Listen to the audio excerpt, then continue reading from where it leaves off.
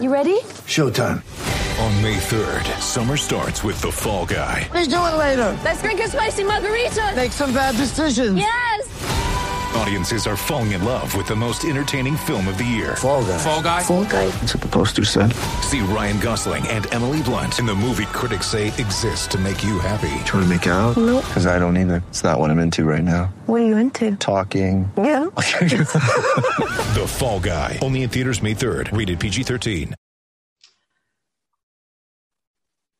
Howdy and what's up? This is the Fake Teams Fantasy Basketball Pod. I am Natty. He is Brandon. The Long Two is on hiatus while Pete and his wife are pregnant, but we're going to try to fill the void as best we can. This is still a pro Carmelo Anthony podcast, in my opinion. Yes, sir. Okay, right on. Brandon's on board. Real quickly, just want to say, read all the good writing on faketeams.com. Baseball's over, but thank you to all the guys who did such a great job this year. There's lots of football content, and there's also hockey and basketball. Brandon is one of the best fantasy players I know, which is why I wanted him on this podcast. He beat me in our league last season, and I'm still pretty fucking upset about that. B, let the people know who your teams are, who your favorite players are, what you think about basketball. Just give yourself a little intro. Sure. And, I appreciate that, Natty. And, Go fuck yourself. it's about time that you actually recognize us on this podcast where you should recognize, exactly what happened. But I will say that, for all you guys out there that are thinking, guys and gals that are thinking, if this guy just beat Natty, why have we been listening to Natty all this time? We should have been listening to Brandon. Excellent and before you take it that far, I will say that this is year 9 of that league, and it is my first championship. So I will, put it in a little bit of perspective. But no, thanks a lot, Natty. So humble in your winning. That's just, that's nobility right there. I really respect that. It was a long time coming, and it felt just as good as you would have thought after 9 seasons to finally hoist the trophy and beat Natty to do it. It just, what could have been better? By how much, Brandon? How much did you win by? What was that final score? Did you beat me in free throw percentage by a 10,000th of a point? Is that what happened? Something similar? I honestly don't remember. I just remember seeing that gold trophy. My teams are pretty simple. I have 3 teams, and none of them are pro basketball teams. I root for the former Oakland, now Las Vegas Raiders. I root for the New York Yankees, and I root for the University of California. So basketball-wise, I really just – So a good season so far for those teams? Everything going This is a basketball podcast, so we're moving on to basketball, my rooting interests. Poor Nevin, by the way. Gosh, just run that fucking bus right over him. Natty, back it all the way over him. Natty. It is his fault. Let's keep it clean. Let's keep it clean. I'm sorry, champion. Keep I'm this sorry. podcast clean. But, as Natty knows, I don't actually have a basketball team. I love a lot of... Such an academic. You just like the sport. Well, I like certain players. A big Ben Simmons fan, which hasn't, looked great as of recent. You're batting 1,000 with all these teams and players you like. I call myself rooting for the 76ers with Simmons. But, it's been fun. It's been real fun. So speaking of that, you're glowing. You have the biggest smile on your goddamn face, and I hope you enjoy it. I'm happy for you. I've always loved your teams. We're pretty similar on some of the dudes we like, and we disagree on other dudes. Strong disagree on some of them. That's absolutely for sure. Also, I've maybe beaten you once in 2K in my whole life. Maybe. Video games against Natty are fun, and you do get to rack up some wins from time to time. So you're so gracious. What a guy. What a dad. Well done. Just building team spirit. You're a coach. I'm showing respect where respect is due. That is goddamn. You're so cool. I don't have a real basketball team. I root for these other teams that maybe you've heard of in the news recently. Also, I like Ben Simmons. So let's just jump into it. Okay, so here's a quick rundown on what this pod is going to go over. We're going to talk about Simmons, Kyrie, the Warriors, teams we love, teams we hate, rookies, any breakouts, sophomore breakouts. We're going to talk about the Pelicans and Zion. And then we're going to end the pod with players under 20% rostered that we think you should at least keep an eye on, if not outright pick up. So let's just start with Brandon's favorite player, the chosen one, Ben Simmons on the Philadelphia 76ers. What are your thoughts, B? Well, look, I'm not going to defend Ben Simmons here. Wow, I think that I think that, what he's doing, in this day and age, players have shown that they're going to try different negotiating tactics to force front offices to make personnel decisions and get out of town if they just really want to get out of that situation. With that said, it looks like he may end up being here. So, if you look at their roster without Ben Simmons, the first name that jumps off the page is even though Shake Milton is listed as their number 2, I think it's Tyrese Maxey. Maxey seems like either way, he's going to have a really good season to me. He's not a guy that's necessarily going to be super efficient or provide a ton of defensive supplementary counting stats. But if you're looking for scoring and if you're looking for a guy that hits threes and probably even gets you a decent amount of assists, I really like Maxey. I like Shake as well. I mean, we've seen what Shake can do. Shake can go nuts and, put up serious scoring numbers. Sure. So, I think that Ben Simmons for now is going to stick around. Now, are they auditioning him to move him? Probably that's probably what they're trying to do. I just don't know if there's really anywhere that jumps off the page that's a great fit right now.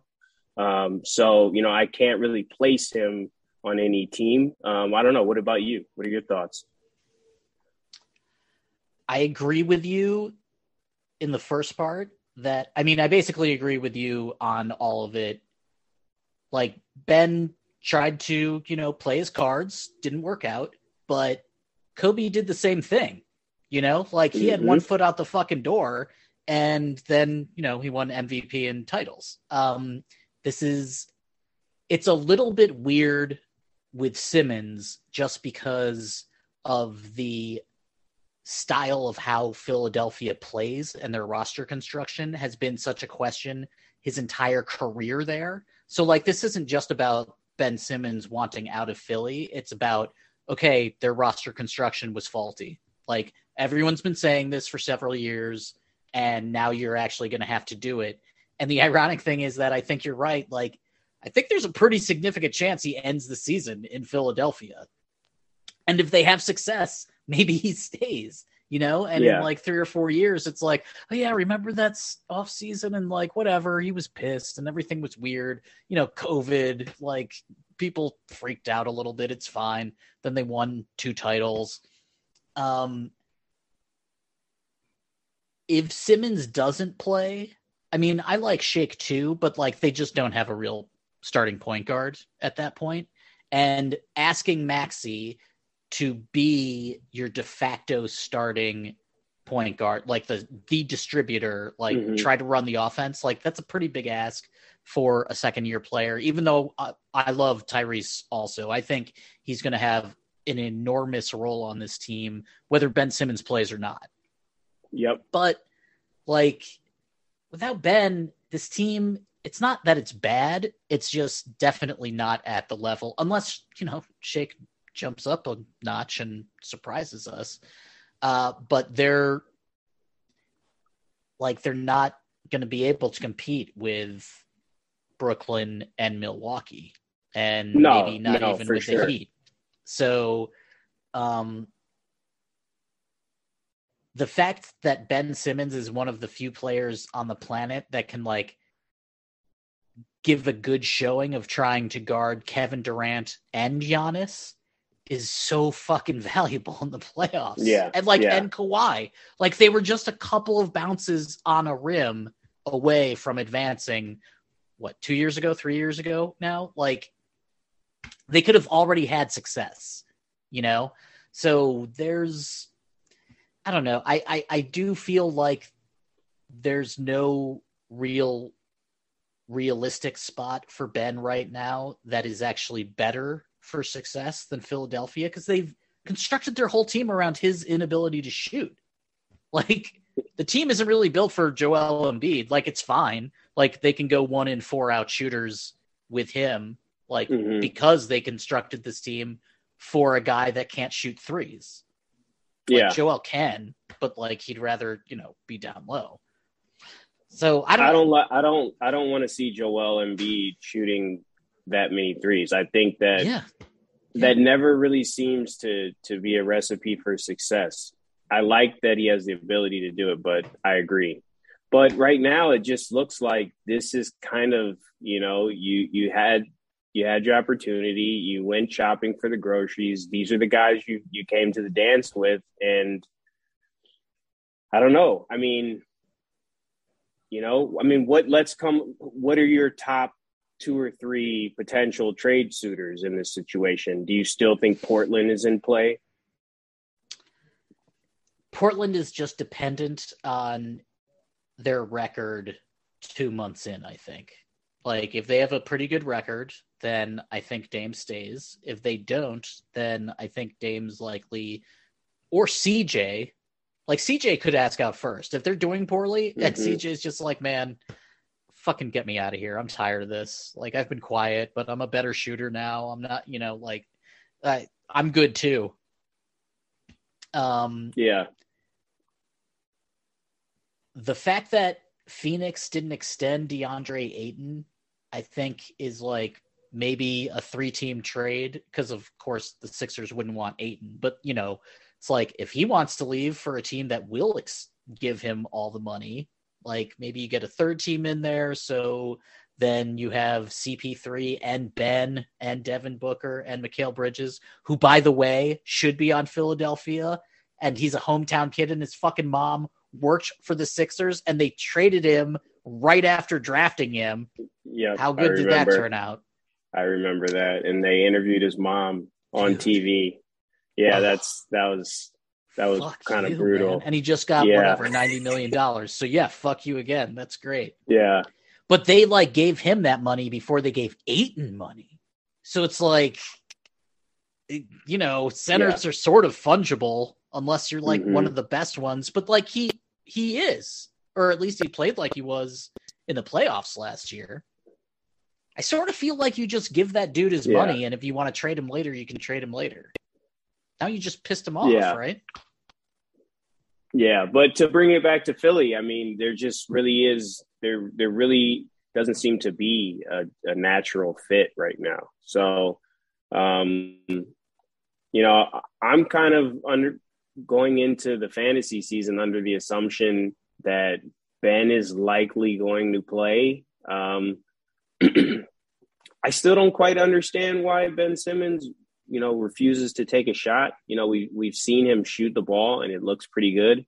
I don't understand why he just won't let it rip a little bit. But until he does that, there's always going to be this offensive complication, that you just have to kind of assume you're going to have a creative solution at the end of games, with playing those two guys. Totally. And Ben has to shoot in those situations too. It's he was set up for success. He didn't have to pass it. I mean, I'm not as down on him on passing it up as a bunch of other people. I sort of feel like I can see what he thought would happen. Like, he's handing the ball off to someone else who's going to get fouled. And like, that's going to be, I don't, but yeah, but I mean, don't it's inexcusable, but like, I sort of get it. I think he didn't do it to piss people off. But that's the thing is I don't quite understand why Ben is being so passive, because at what point has the narrative around Ben Simmons been that, you know, he's he's taking bad shots and that he's not being an efficient scorer? That's never been the narrative. So like, no one's criticizing you for taking shots, Ben. Why are you turning down, just even if you get blocked and get fouled and miss 2 free throws, you know, no one's criticizing you for getting to the basket, you know? So I don't know. It is. I guess we'll have to see what it comes down to Ben. Like, I mean, we know he can do it. Like, he makes them in practice. He makes them. I know. Like, when he's not playing. Also, the Sixers had another guy that couldn't shoot in Jimmy Butler. Like, he's a terrible 3-point shooter. And Tyrese Maxey can maybe emulate a little bit of Jimmy Bucket's driving ability, which will complement that team a lot, I think. It's just like Ben is on a team that has been really good over the past 3 years by record. They haven't advanced as far as people think they are capable of, but they got close that one time. And the team is basically constructed, like, if you just take out Embiid and Simmons, the names, and are just like, okay, here's 2 tall dudes. One of them is a capable 3-point shooter. The other one isn't. And then you consider all the other shooters on the roster. It's like, all right, well, that's basically a modern NBA roster. You know, it's like a bunch of shooters and then a couple of dudes that are in the dunker position. But like, Embiid does give up some of his maximum value for Ben's sake. Yeah. And that, I can't really say that hurts the team too much because, again, they've had success. And both those dudes, you know, can score. Like you said, like Ben can score 20-plus points. Like, he can get a triple-double. He's incredible. And he's one of the best defenders on the planet. And he's young as hell. He's still young as hell.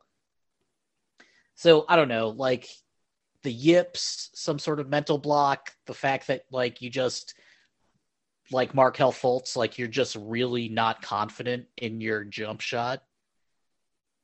All those things combine. And also, like, the team was begging him to take threes, but now it's like, okay, you don't take threes. So it's like, all right, are you going to force him to do it or not? And I don't know what you do. Like,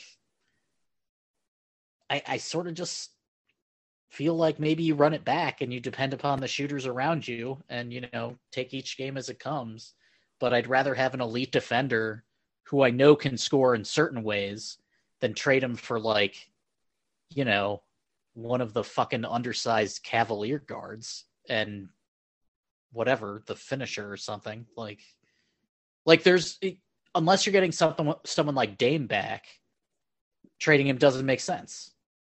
No, it doesn't at this point. And you know, when you kind of consider that it sounds like, or it seems like they could have had Harden, it's like you can't take a significantly lesser package than that now, you know? I just don't think that Tillman Fertitta would have traded with Daryl Morey. I just don't think that was going to happen. Like, I know that, like, from reading it does seem like, okay, well, that was, you know, realistic, but it's like, no fucking way, man. There's no way Tillman Fertitta is going to trade with him. But whatever, that's just pure speculation. The thing is that the Sixers are a good team with or without Ben. And with Ben, I think they're probably a top 4 team in the East still. I agree. And I think that from a fantasy perspective, I still think that this is going to be a team where you're going to get a lot of production. So if Ben, for whatever reason does not play, I really do think that these two guards could really have an impact this year. And even if he does play, I still think that they're going to do well. The question for me with the Sixers has been and continues to be, kind of the same situation as Portland has had over the years, which is like the wing, right? Who's that third guy? You've got Joel and Tobias in the front court, and then you've got Ben, and you've got Seth Curry, who, we know what Seth Curry's on the floor to do, but who's that third guy? And right now it's Danny Green and Tybal, the combination of those two guys. And it just, to me, and that's Isaiah Joe, big asshole. Come on, don't forget Isaiah Joe. And Jeez. Isaiah Joe. But that's to me as big of an issue as the Sure. Joel and Ben fit is that spot. Like, I would love to see Buddy Hield on this team, like, or just an elite 3-point shooter, like a dude that you can just, or even like someone like McDermott, just like a catch and shoot 3 dude who's and I love Toby. And that he can go off for 30, like he's there to score for sure. Yep. But, we both love Maxey. It's also asking a lot of a young guy, It is. Maybe we're asking a lot of Shake Milton. Danny Green didn't look great last year. He's also past his prime on defense, which is, I think, one of the main reasons why you wanted him in the first place. So this team does sort of seem like it's primed for a trade, even if they keep Simmons. Agreed. But, like, who's the dude that you, like, who could you possibly be getting, really?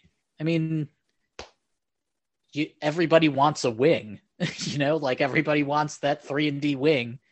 So I don't know. Yeah. It's a long season, and like no team is going to look the same in, 5 months. Everybody makes trades, the rosters churn, people get injured, people get called up now, which is awesome. Go G League, on. Yeah, I love that. It's great. It's absolutely great. Yeah. And we should maybe think about like implementing or incorporating that into Ball Don't Lie. We can talk about that on outside of the podcast.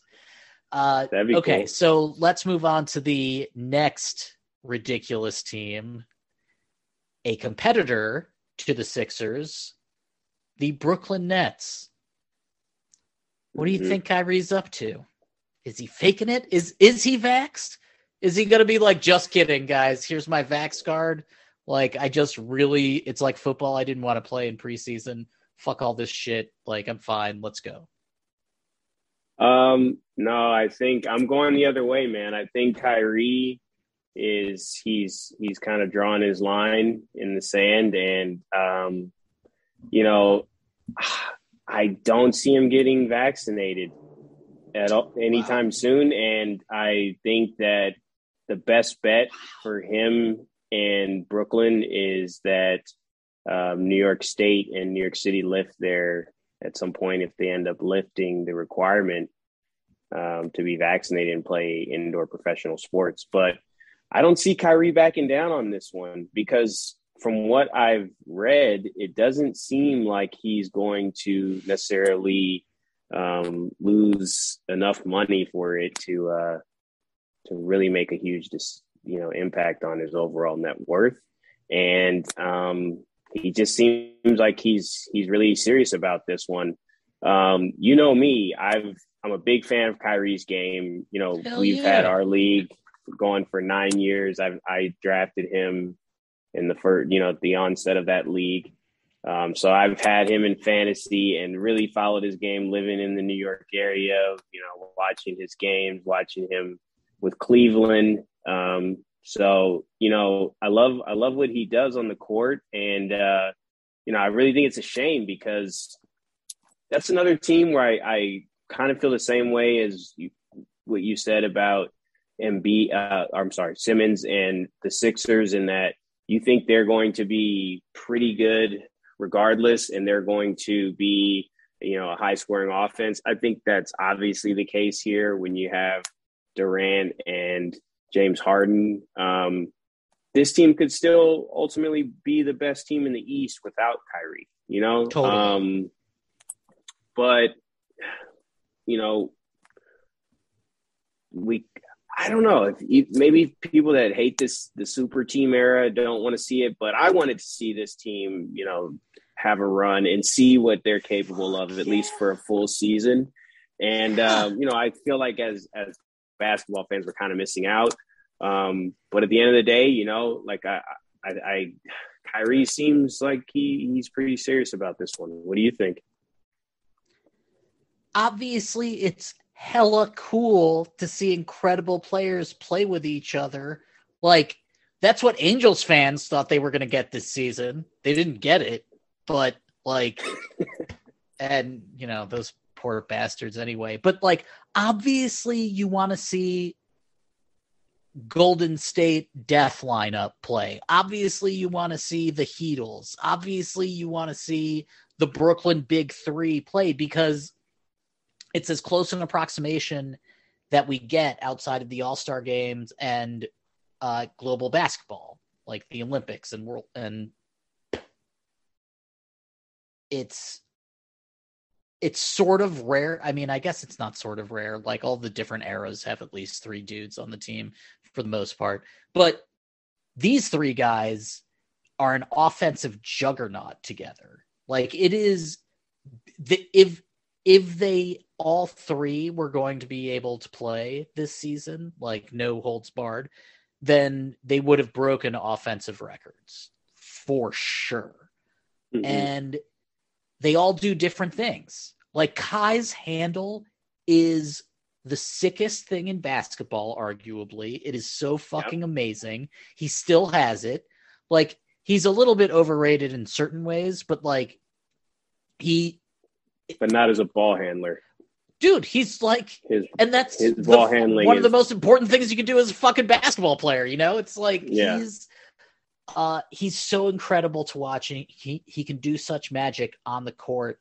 The problem, well, it's not a problem, but I agree with you. The thing about Kyrie is that his skills or his impact, I think, is easier to replicate on this team than if you had lost Harden or Durant. Obviously Durant, but they don't actually need Kyrie to be yeah, for sure. Because Kyrie, it's all right, cool. Well, now we just want another guard out there who can shoot threes.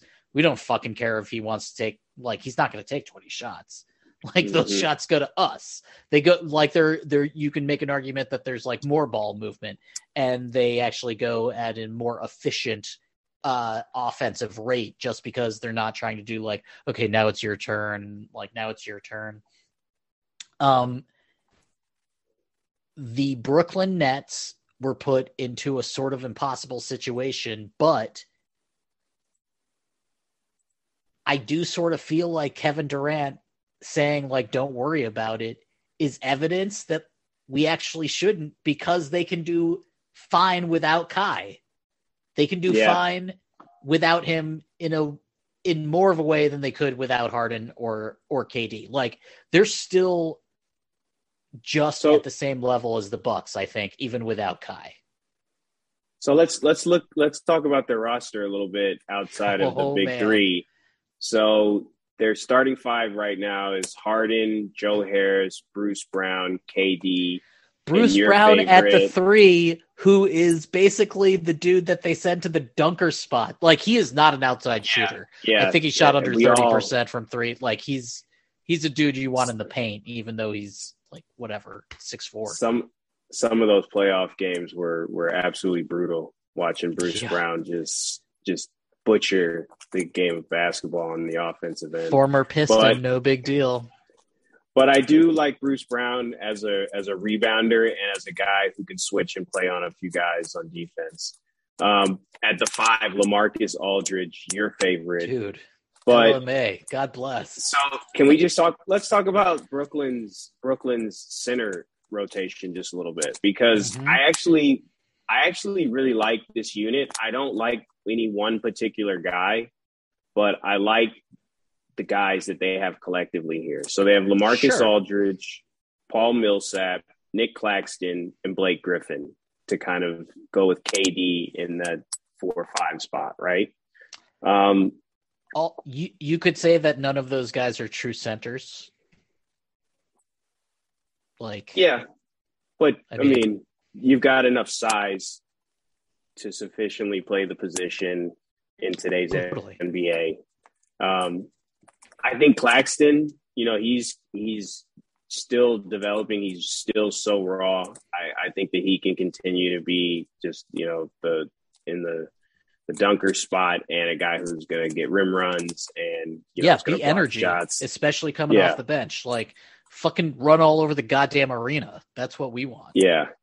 And Blake, I think that Blake, I really loved what I saw from Blake last year. Yes. Just being able to just throw his body around, and if he gets hurt, no one cares. I mean, it's not saying that we don't care about Blake. We obviously don't want him to get hurt, but he can be a little reckless out there with his body, and if he gets injured, it doesn't hurt the team offensively in the slightest. So. Totally. I kind of like former Piston, no big deal. Yo, hold on though. Okay, when he went to the Nets, he played 26 games with the Nets. Blake did, and remember, he couldn't dunk before he got to Brooklyn. I'm not going to hate on it though. He didn't have a single dunk that year, right before he went to Brooklyn. Correct. And really, what's the difference between that and Ben Simmons not taking threes?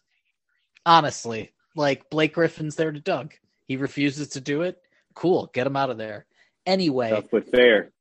Once he got to Brooklyn, Blake Griffin had a 61 true shooting percentage. Wow. A 61 true shooting percentage, 26 games. He shot 38% from 3. He's also turned into a pretty good ball distributor. Some of Kyrie's assists could maybe go to Blake Griffin as, a point You forward. read my mind. You read my mind. He's such a good basketball player, and now he's an afterthought, and he wasn't playing that many minutes last year. If he gets back up to 28, maybe even 30 minutes a game, that could be a really big fucking deal. Yeah. Well, I don't know if I see him playing that many minutes, but I absolutely love Blake Griffin in this role that they have him in, because like you said, between his shooting, his passing, and then his just ridiculous, layups or dunks that he's going to get 1 or 2 a game of, it's just he's a perfect energy guy.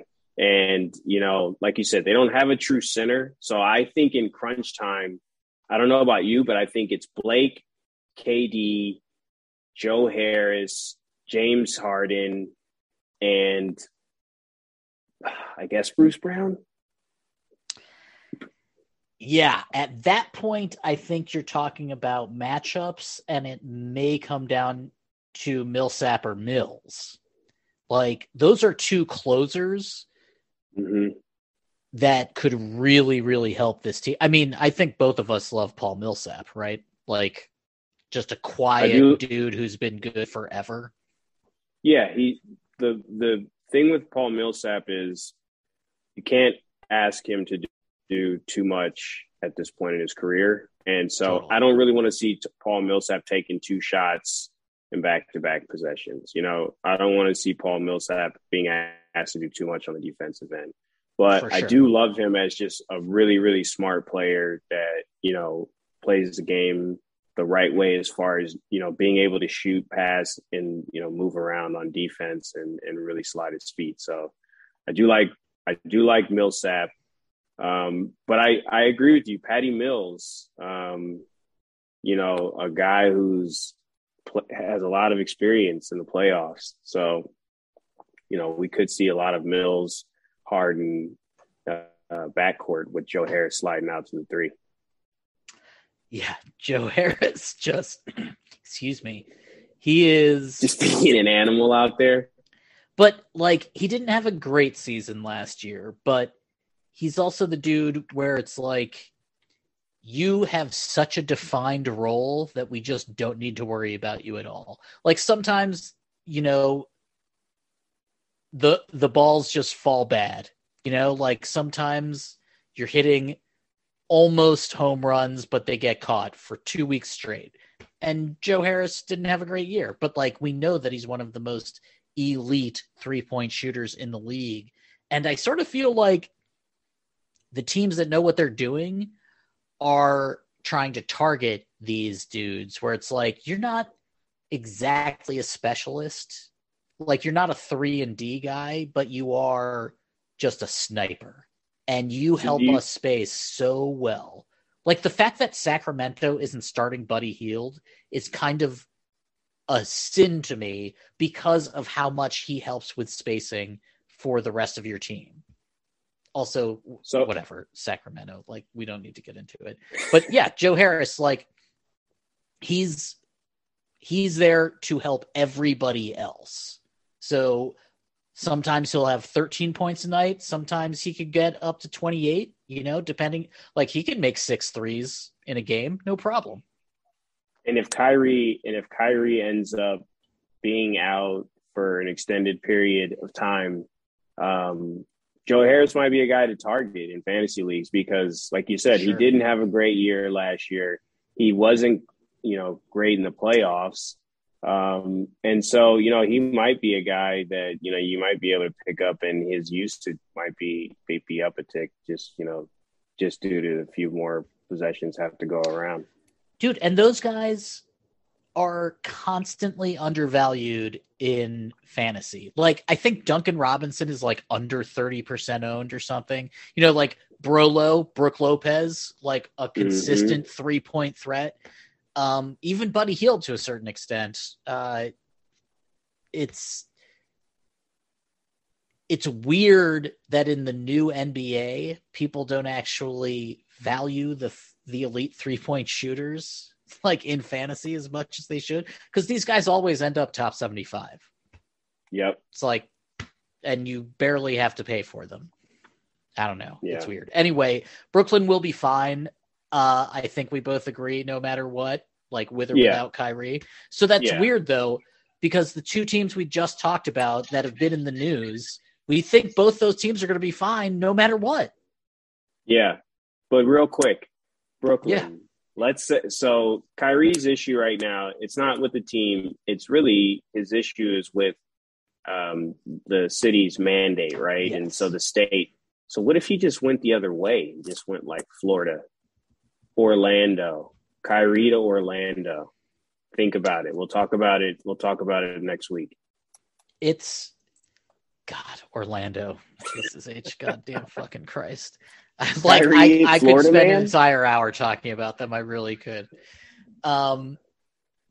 If Kai got to a team where he could just not have to take the shot, and then you only miss the games you play in Brooklyn, Manhattan, and San Francisco, I think.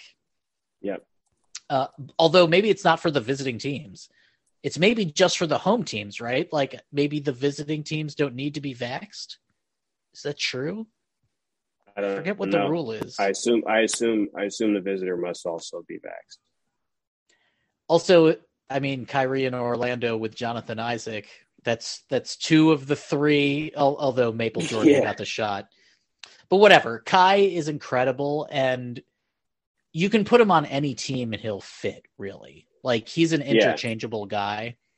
I mean, all 3 of the big 3 in Brooklyn are. Okay, so let's move on to our next team.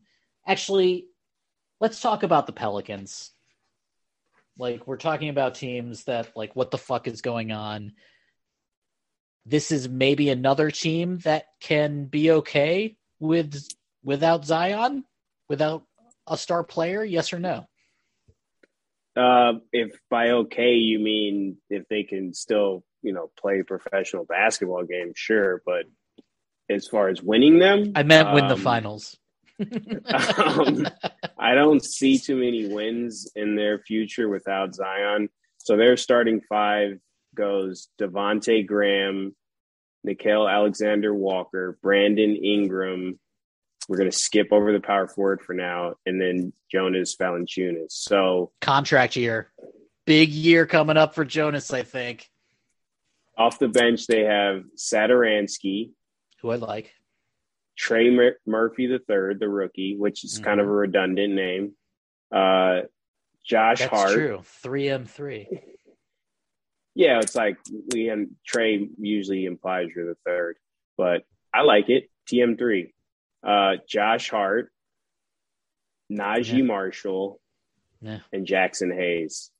I like Jackson Hayes, but who cares? They have Willie Hernan Gomez as well, who did play a fair amount last year when Zion was hurt. Oh, and Kira Lewis, right? Did you say Kira Lewis? Well, I was just kind of running through their second unit. Kira Lewis is listed third, but yes, we should mention Kira Lewis. Dude, I like him more than I like Nah. Or I guess I want to see how he plays more than I'm interested. Even I like Alexander Walker. It's just that I don't know, for whatever reason, I'm curious to see what Kira can do. No, Kira is definitely a guy that, is going to have the opportunity to do a lot more.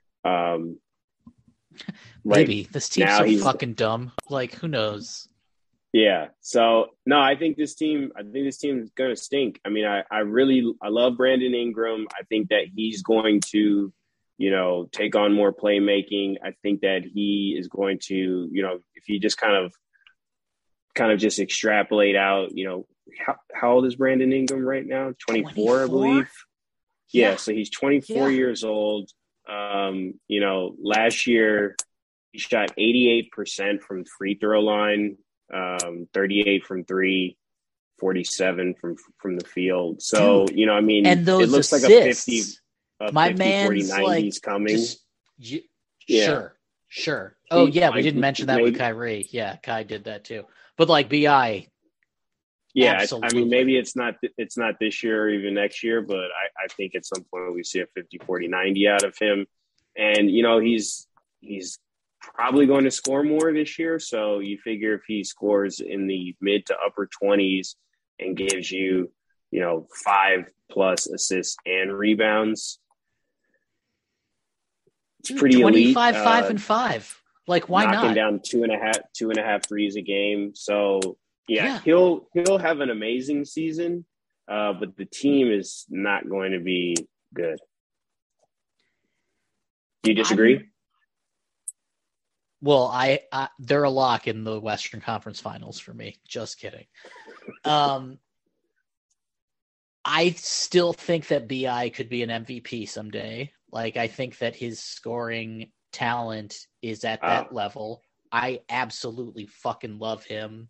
I'd rather have him than Zion just because of the injury stuff. Zion is transcendent. He's a meteor. He's a shooting star. Mm-hmm. He's also fat and injured again.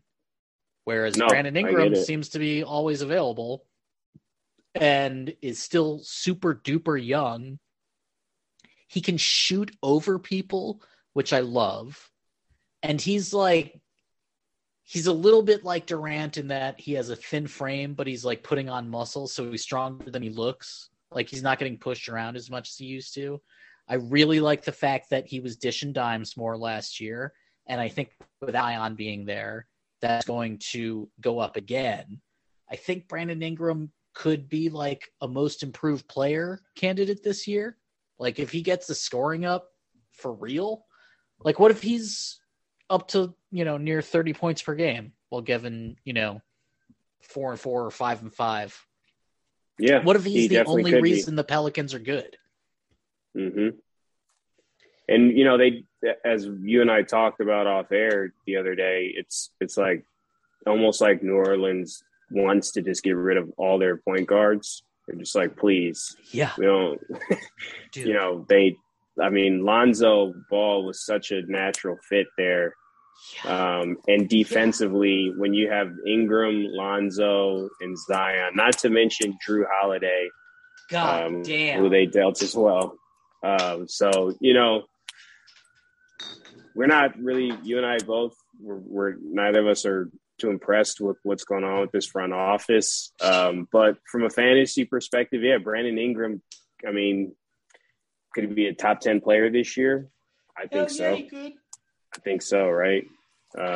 So Brandon Ingram, does Brandon Ingram have a better overall season in fantasy than Zion for you?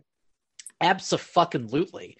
We don't know when Zion's coming back, and his injury, the foot injury, it's a Frank break or whatever, like, Liz Frank? it's not that great. Yeah, Liz Frank. I think that's what it is.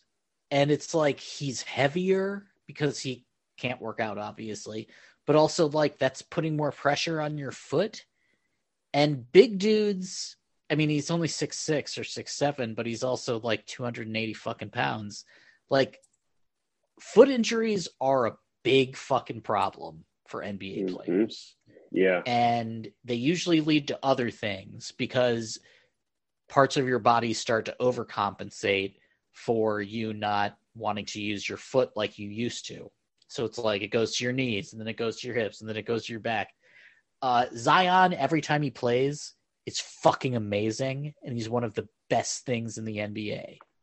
He's a great all-around player. I mean, his passing, his like, dude, his just defense guy. is bullshit.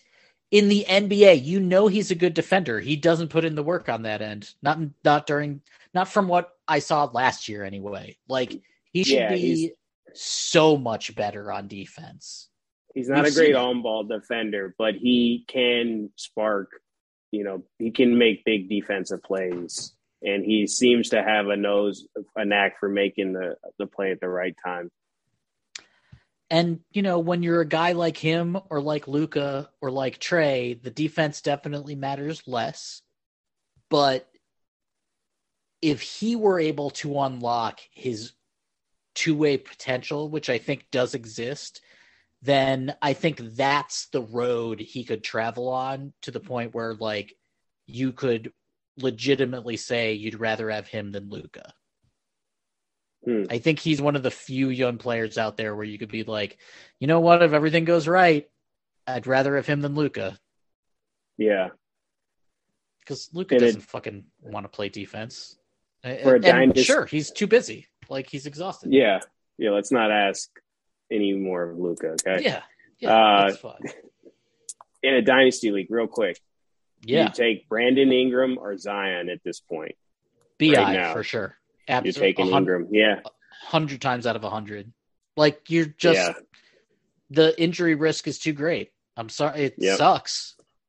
And I do think that David Griffin and the Pelicans have sort of added to the negativity of it by being like, oh yeah, by the way, he had surgery. We didn't tell anybody. And then we said he was going to be ready for the regular season, and he obviously won't be. And now we don't know when he's coming back or if he comes back. There is, I think, an at least 5% chance that Zion doesn't play this year. Yeah. And that sucks, but yeah, I agree. I'm taking Ingram. He's 24. Like him and Ben Simmons should be on the same team because they just sort of look lanky arms, they're fucking long and thin, but they sort of complement each other. Shit, trade Zion to the Sixers. Let Ben come to Nolans.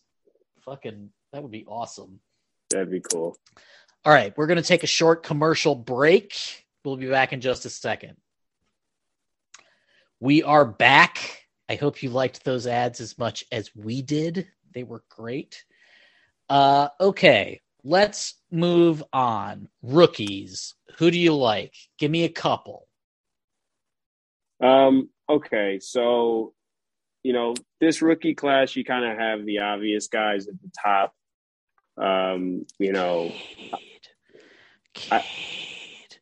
I love Cunningham, and then that. Yeah. The Oh natural, man, you do? Me too. I think he's going to be that- really, really good.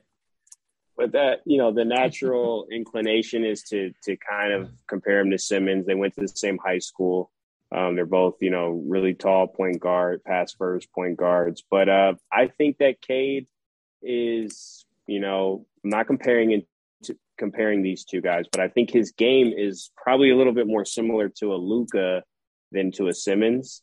And that I think Cade's going to be craftier than people think. Maybe not quite as explosive, but I think he's going to be a really crafty player who's going to make smart basketball decisions. And at that size, he should be able to be, really good on defense. But the guys that I like, that if you dig a little deeper, I'm sorry. Was I being shallow? I apologize. Oh, yeah. Do you think the number 1 pick will be good, Natty? Yes, I do. I do think that he's going to be a pretty good pick. Fuck you. Oh, my God. By the way, I love that point about, athleticism not being the end point. Luka isn't the fastest dude in the league, but he can still score. I think that's important to remember. Yeah. I mean, anyway, go ahead. Footwork but the guys, 3 guys I like that are a little bit further under the radar are, and not too deep, but I like Scotty Barnes. Yes. I think that he is more of a playmaker than people realize. And I think that, right now you do have Dragic there. But I think that there's really that point guard void is still kind of there from Kyle Lowry leaving. And I think that you're going to see OG Anunoby and Pascal Siakam kind of dominate the ball a little bit more. But I think there's room for Barnes to come in and probably carve out more of a role than people realize.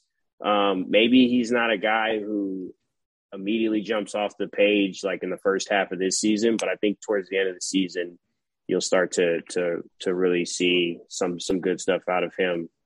I also like Bouknight. Bouknight. Really? Okay. All right. I like Bouknight. Okay. Is that your guy? Was that your guy? No. I'm on the Scotty Barnes trade. The Bouknight thing, there are 2 types of people. People that give a shit about James Bouknight and people that don't. I'm the latter. I don't really give a shit about him this year anyway. There's just so many other dudes. But go ahead, make your case. Convince me. Bouknight, to me, I mean, look, he's probably, if you needed a bucket out of anybody in this draft class, I think he's the guy that if I need a basket right now, I think Bouknight gets me that basket. And yeah, granted, he's going to a team in Charlotte where LaMelo Ball, your boyfriend, your fantasy boyfriend, let people know.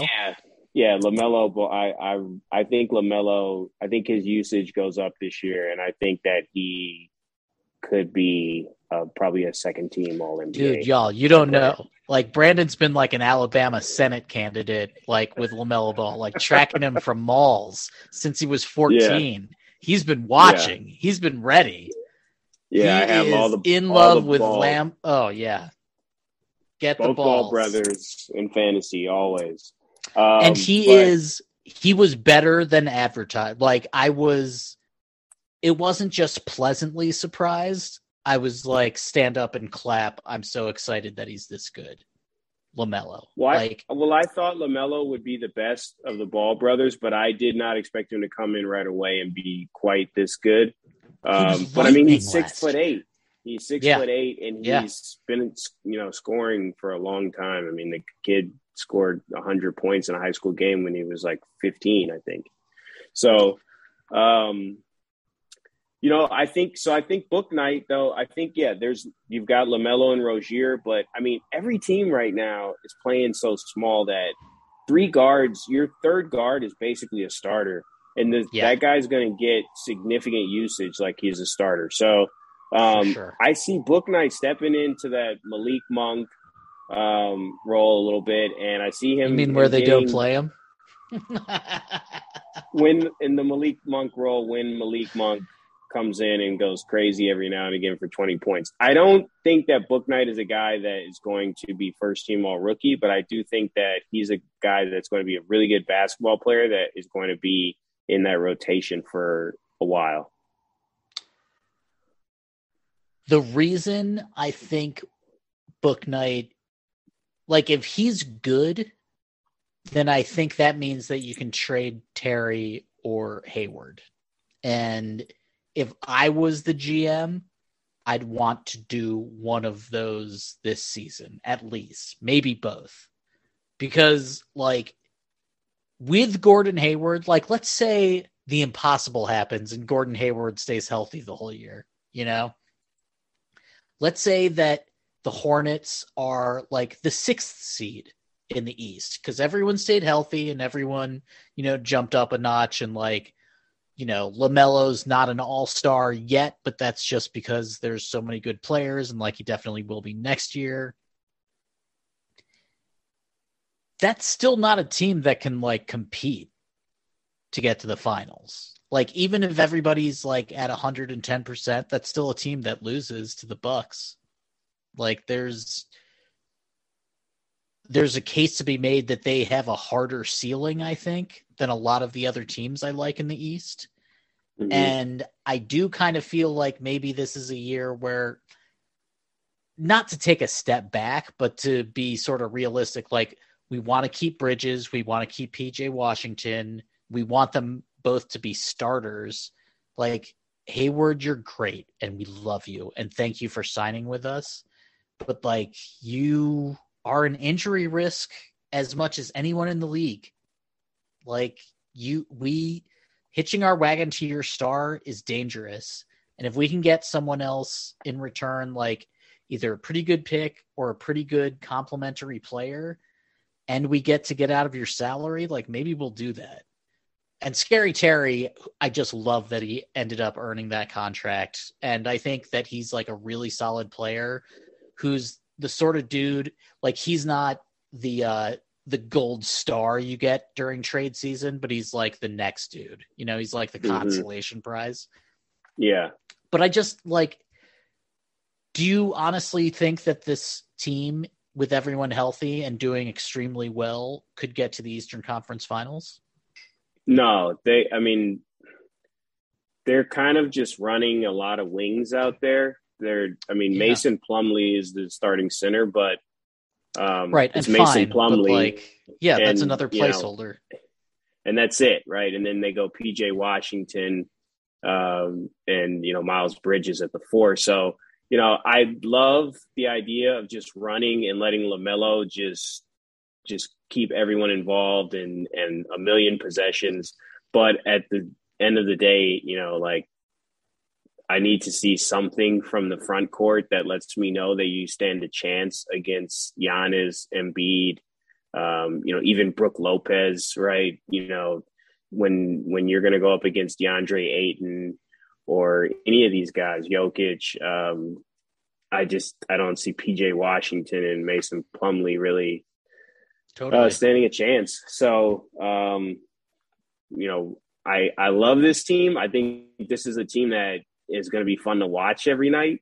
Yes. LaMelo is probably a top 5 or 10 most fun guy to watch in the league right now, and Gordon, I hear you. I hear what you're saying about Gordon and don't disagree with any of that. I do like watching Gordon though. I love the way he plays. He's a smart guy and he's an unselfish player too. And so I like watching Gordon out there. But agreed, he does seem like a placeholder. So, in 3 years, who's on this team that's on the team right now in your eyes? Dude, in 3 years, I think LaMelo could maybe be a perennial All-NBA player. Like maybe not top 5, but like 3rd team. Also, if they were to have success this year, like actual success, I think it's because LaMelo like ascended to become one of the 20 best players in the NBA. But yep, I think you can find similar guys to PJ, and I love PJ. I love him with I know you every do. ounce of my body. You do. You love PJ. I love him with every ounce of your body too. Like I love him beyond. I don't love him more than Miles Bridges, though. My man can slam dunk, Brandon. Yeah. That dude fucking plays basketball. He knows what you want to see. He knows how hard you fucking want it. Like when he dunks, it's so fucking incredible. And just, I love watching him play. I think that him and LaMelo are a dynamic duo, and I sort of feel like, maybe like a 10-year partnership kind of thing. Like, there's complementary pieces around them, but it's like those two together are super fucking radical. I love those two. So it's those two, and then it's probably, who knows? It could be a whole new slate, but if Bouknight is able to hang around, Bouknight could be a good fit long-term with this team because he is a legit 3-and-D, but a guy who can create his own shot if he needs to. So I like Bouknight long-term. We'll see. He's like, this draft was so weird, and once you got past the first couple of picks, and even Scotty Barnes being picked by Toronto, like that was a big surprise. People weren't expecting that. And, it's not like Charlotte hasn't been drafting well recently. Like, Bouknight's kind of like Bane from last year in Memphis, where it's like Bane, if he can just knock him down, then that's a dude who should be starting for you, and then you can trade some of these other guys. So that was one of my sophomores. Oh, really? Okay. Dude, those are kind of similar players. Like, I really like Desmond Bane. So maybe I should look at Bouknight again. Like, if I like Bane, then why wouldn't I like Bouknight? That's a fair point. Okay. So before we get to sophomores, then your rookies. Okay. Let's see. So, we said both of mine, Scotty Barnes and Cade Cunningham. I'll just say this about Cade. Having a larger point guard, a taller point guard at the point of attack, I think is a good thing in today's day and age. Like, not to throw shit at undersized guards who are having a renaissance. It's just that it's so much fucking easier, man. It's just easier with like having court vision, being able to shoot over people. It's just defensive versatility. Yeah, exactly. You have a small point guard. He can only guard one guy on the other team. Right. And you need to be able to construct your roster around that weakness, like with Atlanta and Trae Young. It's like, a small point guard can only really get you so far. Like Kai on Cleveland, when it was like a ton of fucking shooters, but also really good defenders around him and LeBron.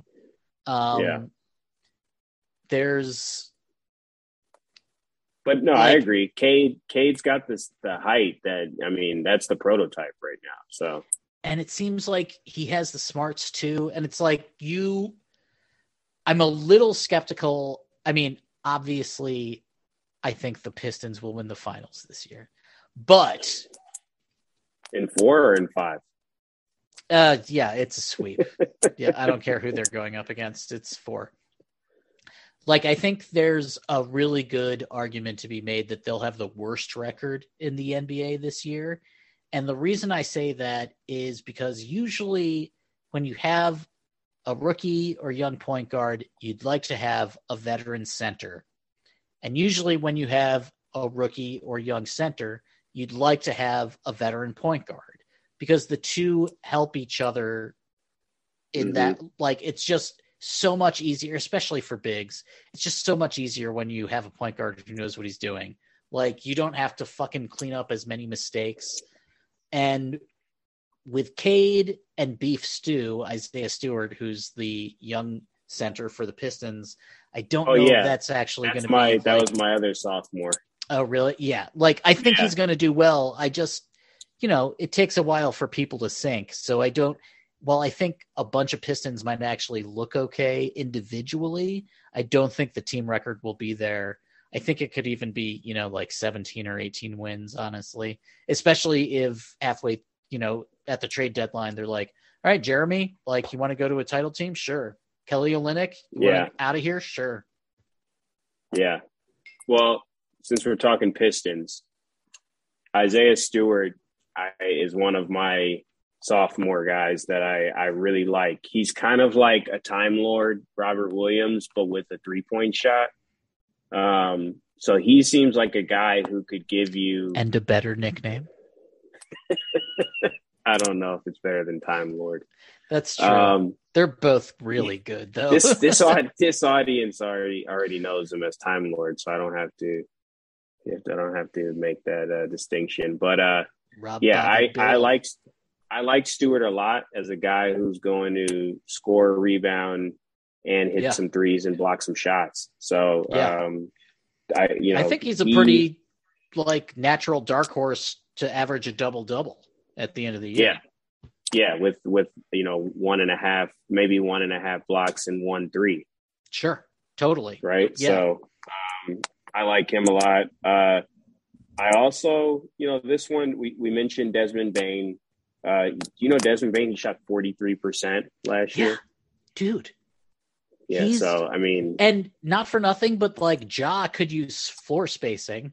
And Ja, as much as we'll talk about that team a little bit more later maybe, but Ja is his glaring issue right now is the shooting. Right. So a guy like Bane who can knock it down at that clip, totally, I like him a lot. But I also like, and this is not no sleeper here, but I think Wiseman is due to really kind of expand his role a little bit. I don't think that James Wiseman is going to necessarily project to take the same career arc as DeAndre Ayton, which is, I think, the comp most people were putting on him coming out of the draft. Sure. Maybe he needs to try to kind of follow more in like a Jaren Jackson kind of style and try to expand his neither game of them a little play bit more. That much, so he's already there. Yeah, but you saw Jaren Tip Jackson your servers. An extension today. So totally. So Memphis is all in on him, which is crazy when you consider how many games he's played. His contract is probably for more millions of dollars than games that he's played in his career. But it's like you can't just let that asset go. Like that's why Phoenix should have given Ayton whatever he said. Like you can trade him in 5 fucking minutes. Who cares? Exactly. Yeah. Like Westbrook and CP3 and Blake get traded all the goddamn time. These guys are 5 years old. You can trade them. Yeah.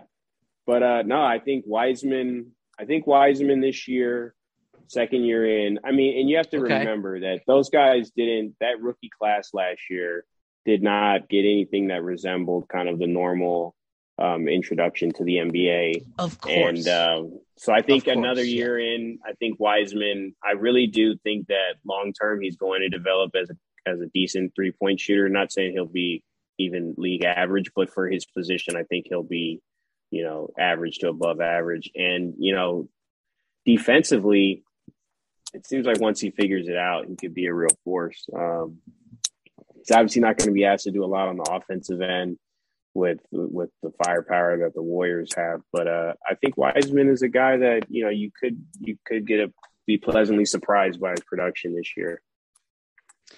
I like that. I like that because the Warriors are maybe more desperate than they seem. I like that because why shouldn't we believe? Like, dude got injured. Why shouldn't we believe? He couldn't play every game during a fucking crazy season. No shit. Lots of people couldn't. He's a young big, and they take time. Like Ayton, getting Chris Paul changed DeAndre Ayton. If they hadn't gotten Chris Paul, I don't think that he would be at the level that Ayton would be at the level he is right now. He had the point guard. He's a young center. We just said this. He's a young center with basically the best veteran point guard you could possibly ask for. He's talked about it publicly. Like, there's so much to learn when you're a young big. And dude, now it's like you're basically just a high schooler and you don't even like have that much college experience, and you're having to learn these really intricate and sophisticated professional sets, and like also all these dudes are much heavier than you are. They're much stronger than you are. It's not that they're smarter than you are. It's just that they have more experience and they know what they're doing and you don't. And like, oh, by the way, we'd really like to win the title this year. Like, it's just a lot to ask of a young big, like it's so fucking hard to be good as a center right off the bat. It's just so fucking hard to do that. Some people can do it. I mean, Embiid missed all of the games over his first 2 seasons, and then he was really good and progressively got to the point where, like, he could win MVP this year. If he plays like he did last year, but without getting hurt, he could win MVP. Him and Joker were neck and neck. He's a top 5 MVP candidate. It's like Wiseman, I keep going back and forth between thinking, like, this is the worst situation for him to be in, and it's the best situation for him to be in. Because on the one hand, it's like, you're not going to have better teachers than this on this team. Like, Steph will help teach you. Dre will help teach you. Clay will help teach you. Kerr will help teach you. Andre Iguodala is back there. Like, everyone is totally willing to be on your side and help you succeed. But it's like the pressure of the immediate situation is so intense to me that I kind of feel bad for him. I think he can be good. I'm just like, that's a lot, man. That's a lot to ask. But I think with Clay, once Clay's back, if they start to have some success, then he is in a position where he just has to be an athlete. Once they don't need him to score, then there's really not much pressure on him. It's just go out there and just be an athlete and make a play. Totally. And I don't know, that, physically his gifts are just, they're pretty special. So that's a guy that I'd like to see in year 2. What about you? What sophomore guys do you like this year? Well, I just want to say one more thing about Wiseman. I just also don't see a world in which he closes games for them, like important games. Like, that's still going to be Draymond. So I do sort of feel like there's a ceiling for him on this team. At least for this year. For sure, yeah. But I like him too. Yeah, he has all the talent in the world. He could be incredible. Yeah. Like, in 2 years, we could think about him like as like Ayton just jumped up so spectacularly. He was great. God damn. Yeah. Way to go, Ayton. All right, we're actually going to take one more ad break. We'll be back in just a second. I'm going to resume. Okay, we are back. So, my sophomores, we mentioned a few of them already. I want to point out my man. Whoa. Tyrese Maxey? No, not Tyrese Maxey. We already said him. Tyrese Halliburton. Oh, even better. This dude, I think maybe could be better than De'Aaron Fox. I think maybe he could be the best player on the team. I really like him. Like, there's... Do I have their team up? I don't have their team up. First of all, Sacramento is still the team that took Marvin Bagley III over Luka. So, and over Trey. Yeah. And over Jaren Jackson. Like, whatever. We don't need to go over it. There are De'Aaron Fox truthers, and then there's everybody else in the world. And the truthers are like pretty passionate about their love for him. I think he's fast and he's dynamic and he's great. I don't think he's irreplaceable. But Halliburton sort of seems to me like a dude that you could build a team around, a dude that could lead a team. I love him, and I'm really excited. Like, he's starting over Buddy Hield, who's one of the best three-point shooters in the NBA. So I feel like that's a vote in favor of my opinion. On the other hand, Luke Walton sucks, and this team is stupid. So who knows? Maybe I'm totally wrong, but I love Halliburton. I love Halliburton too. I honestly think that the ideal backcourt for these guys is Halliburton and Hield, but they've committed to Fox, and it's kind of like, you know, you made your bed, now sleep in it. You got to kind of like, you can't bring Fox off the bench when you kind of made him out to be the franchise guy. But I do think Halliburton is probably the best of those three guards. And you know who he kind of reminds me of a little bit? And, you know, this guy unfortunately had some injuries that derailed his career, but Brandon Roy. He kind of reminds me of him a little bit. He was sensational for like 3 years, and then those knees, I think, if I recall correctly, like his body just broke down, and it was really sad. And but then I like they got a Dame lot. right away, so it was like, oh, Brandon who? Yeah. But I think Halliburton, you know, he's kind of got that ability to play both guard spots, and he seems like a guy that's easy to play with, right? Like, he doesn't seem like a guy who is going to be like a ball stopper, Totally. but he can still score at a pretty decent clip. And, you know, when you look at the rest of their team, it's like Harrison Barnes, Marvin Bagley, Rashawn Holmes with Mo Harkless and Tristan Thompson off the bench. They've got Davion Mitchell, the rookie. Yes. But it looks like, I mean, who's going to score on this team? He's going to be able to take as many shots as he wants.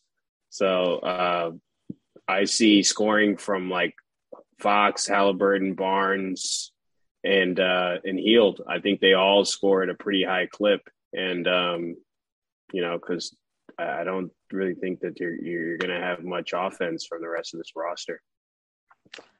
Would Hield and Fox equal Simmons if you were the GM for the Sixers? It should, but I don't know. That actually seems like something that, who says no? I mean, it's a lot of money. I don't even know if the actual like financials work, but yeah, like, throwing that out. But if you like, you have three guards, right? And you're not going to keep all three of. You can't bring Buddy Hield off the bench for the rest of his contract. It's he's too valuable, and you're paying him too much. Like, you just can't do that. Harrison Barnes is a professional basketball player. He's a dude that could fit in on basically any team. He has chips. He's a constant trade target, like another sort of dude who you're like, oh yeah, consolation prize, but maybe ends up being better than what you could have gotten otherwise. Rashawn Holmes is a real dude. I love him. He was a top 40 fantasy player in Basic last year, by the way, if anybody wants to pick him up.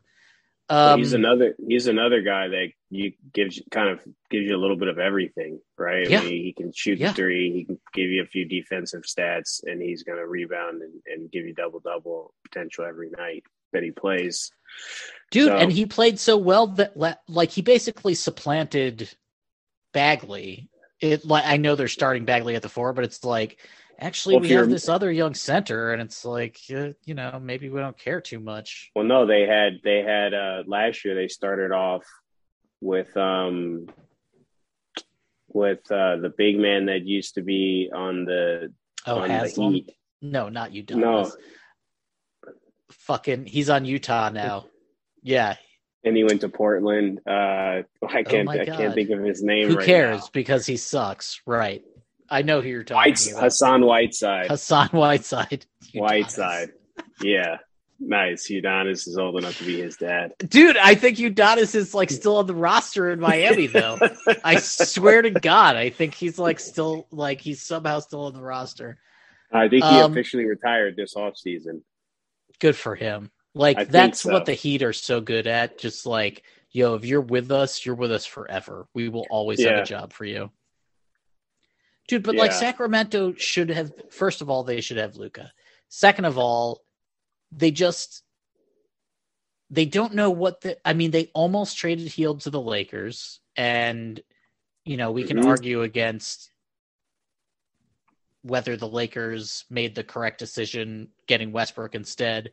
I think Westbrook helps LeBron in a way that Hield can't. I think Westbrook can win regular season games by himself, and Hield can't. And for LeBron, like, it's just the playoffs. He should not care about the regular season. It's just seeding. So you should try to get dudes on your team who can win when you don't play. And I don't mean like come in for just like 9 minutes or whatever. It's just like, okay, yes, you don't have to play this game and back to back. But Sacramento, like, they keep getting like pretty good players and then fucking them up. And, I still don't think Luke Walton is a good coach. Like, would I rather have Stan Van Gundy? I don't want to really say that, except that like Stan Van Gundy at least like can get you to play better defense. I'm not going Stan Van, but they're being held back by Walton, though. They definitely are. Yeah, point taken. Point definitely taken there. Okay, so let's move on to players who are under 20% rostered. These are guys you can stream or put on your watch list or fucking pick up. You go first. We're going to do, well, you have 3, I have 2. So why don't you go first? Okay. All 3? No, just your first one. Okay. So my first one is Victor Oladipo. And look, obviously he's hurt and he's been hurt off and on for quite a while. But when ruptured healthy, tendon. Dude, that's like after ruptured testicle, that's like the worst thing to rupture, I think. I mean, I guess you don't want your heart or your brain to rupture, but it's like, that's rough. Fucking one of his muscles just blew off his body. That's fucking insane. That's why he's owned in less than 20% of leagues. So there presents the opportunity. Look, he's going to be out for a while. He's probably going to be one of those guys where even after he's back, you probably don't want to necessarily bring him off of your injured spot right away. But, I mean, he's a guy that was a 20-point per game scorer before the injury, and he's going to be in a situation where I think he's going to get the opportunity to score as much as his body will kind of allow him. So that's one guy that is worth taking a look at. It probably it's a guy to think about more depending on kind of how your league's roster is set up. If you have injured reserve spots that you can utilize for a while. He is almost like the Chris Sale of this season for basketball. Like if he comes back at full strength and he's 100% depot, that's the best that's the best trade acquisition that a team could make this season, unless someone got Dame. It's like, Depot is a guy who is a two-way player. He's played in a lot of weird situations, but he seems to have picked up lessons from each place he's been. And like a healthy Depot fits so perfectly on this Miami team, coached by the best coach in the NBA in Spo. If you can put Lowry, Depot, and Jimmy on the perimeter, that's pretty fucking good for your defense. Like that's really, really nice. And if they can all, Jimmy will score 20 plus, but if Lowry and Depot are giving you like 16 or 18, something like that, just like really solid numbers. I do feel like Miami has a ceiling and it's Bam's ceiling. Like I think the Heat are going to go as far this year as Bam can take them. It's not just Jimmy anymore. Like Bam is the next level. If he can get to like, you know, I'm almost where Giannis is, then that's a real fucking step in the right direction. Like he's better than Siakam to me. Like he could be a dude that is not like Kevin Durant to LeBron, but you know, like he's the third best center in the league to me. Yeah, he's a contemporary of Giannis. You know what I mean? Like Embiid and after Embiid and Jokic, I think he's the next guy for me. No Cat, huh? I take Bam over Cat. I put Cat probably right there, but I think I take Bam. Cat's defense leaves a lot to be desired. Yeah, that's the thing. If I know I'm getting consistent defense out of Cat, that's different. But totally, that's another dude who's like 24 or 25 years old, and also had like the worst 2 years of his whole life. Yeah. Anyway, love Depot and love that Heat team. Wait, what are your thoughts on the Heat, real fast? Like, what do you? So I was thinking about the Heat, you know, before we got on tonight, and it's just so Heatish, you know, like the way they're building this team. It's just like exactly what you mean, dude. Let's double down on more guys that fit our culture and are like in their mid-30s, and like let's just continue to just like get older. And I love all the guys. I love Lowry. I love Bucket. Sure. You know I love buckets. I think that's where the Sixers went wrong was, you know, keeping Tobias and not doing whatever they had to do to keep Jimmy buckets. But I digress. But I love these guys, and I think if they all stay healthy, it could be interesting. I think they have their ceiling is capped. Like you said, kind of with Bam, we have to see Bam kind of take it to the next level. But we also have to see if Tyler Hero was for real or not, because that's a big question mark right now. If he is, this is a completely different team, right? I mean, totally. If he's bubble Tyler Hero, that's a completely different team. And if you get anything out of Oladipo, then it's interesting. So if you have glass half full, let's say Depot is healthy and good, and Tyler Hero is healthy and good, then you all of a sudden have 7 rotation players. You have 7 starters. Like, because Duncan Robinson, the other guy in the Heat, is one of the most elite snipers in the NBA. Now, I love Duncan. Oh, love him too. Like, definitely not the best defender in the world, though. You know, It's like you'd probably want Depot out there to close if Depot's sinking shots just for his, you know, perimeter defense as well. But the Heat have a sniper. They have a young, athletic center who seems to be just getting better. They have one of the best. Well, now they have 2 of the best. Like, drive to the rim, smart, fucking can win you games just by will alone, and Lowry and Jimmy buckets. They're deep if everything goes right, but if Tyler Hero isn't Tyler Hero, that's a problem. And if Depot isn't Depot, that's a problem. And you know, if Jimmy's still tired, that's a problem. And if Lowry gets like 10% worse, that's a problem. Like there's the arrows are pointing up for Bam and Duncan, but I sort of feel like they're pointing horizontal or maybe even a little bit down for some of the other dudes. Yeah, that's the thing with these guys. And if, like I said, if they're agreed with you, if they're healthy, I like this team, but you're counting on a lot of guys to be like healthy and productive who, you know, are not. I mean, even Lowry, like I love Lowry, but he's always hurt, right? And it's like, dude, and it's 82 games this season. Like this is a full season. Yeah. I mean, but I like it. I like it, and I like. Oh, sure. It's definitely adds intrigue to the East for sure. So keep And doing what you do, Miami. I approve. Totally. Don't ever rebuild. And that's like another team where it's like they're prime for a trade. Like you can trade Duncan, you can trade Hero, like no problem. I wish they had kept Precious. I really like Precious. I'm glad he's on Toronto, but like he felt like a really Heat kind of player to me.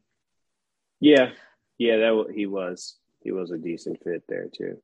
All right, my dude is a guy that every time I talk about him, I think he should be owned in 10% more of leagues than the time before. The MVP of the NBA last year was Nikola Jokic. The Joker, Denver Nuggets center. He's the best. You just muted yourself. He's the best passing big man, arguably, of all time. He is just fire lightning incredible. Jamal Murray is out injured. The starting point guard for the Denver Nuggets, a team that thinks it can get to the finals, a team with the MVP, a team with Michael Porter Jr., who had one of the most efficient shooting seasons ever in NBA history last year and is 7 minutes old and is probably going to get better, vaccination status regardless. Monty Morris is the starting point guard for the Denver Nuggets. He should be owned in at least, 37% of leagues. He should be rostered as a starting point guard who can get you 15-5 regularly. Like, he's a guy that you love to start at utility. You just love that. Or you love to start when you're starting point guard. Like, his minutes are safe. It's him and Facu Campazzo, and Facu's shot is not falling right now. He looked dreadful in the preseason, but I love him, and I'm fucking picking him up in every single league I can. That's the only thing with Morris, and I looked at Morris as well, and I like Morris, but I just wonder, Campazzo got a lot of those minutes in the playoffs. And he did all right. I mean, he's not going to score a ton for you, but he's going to get assists. He can get some rebounds, and he'll get a steal or two. So, dude, that was my only hesitation with Morris. But I do like the Morris pickup. Is 31 or something. Like, he's been a world basketball player for a long time. Argentina, maybe. He's a champion. He's incredible. Yeah, he is.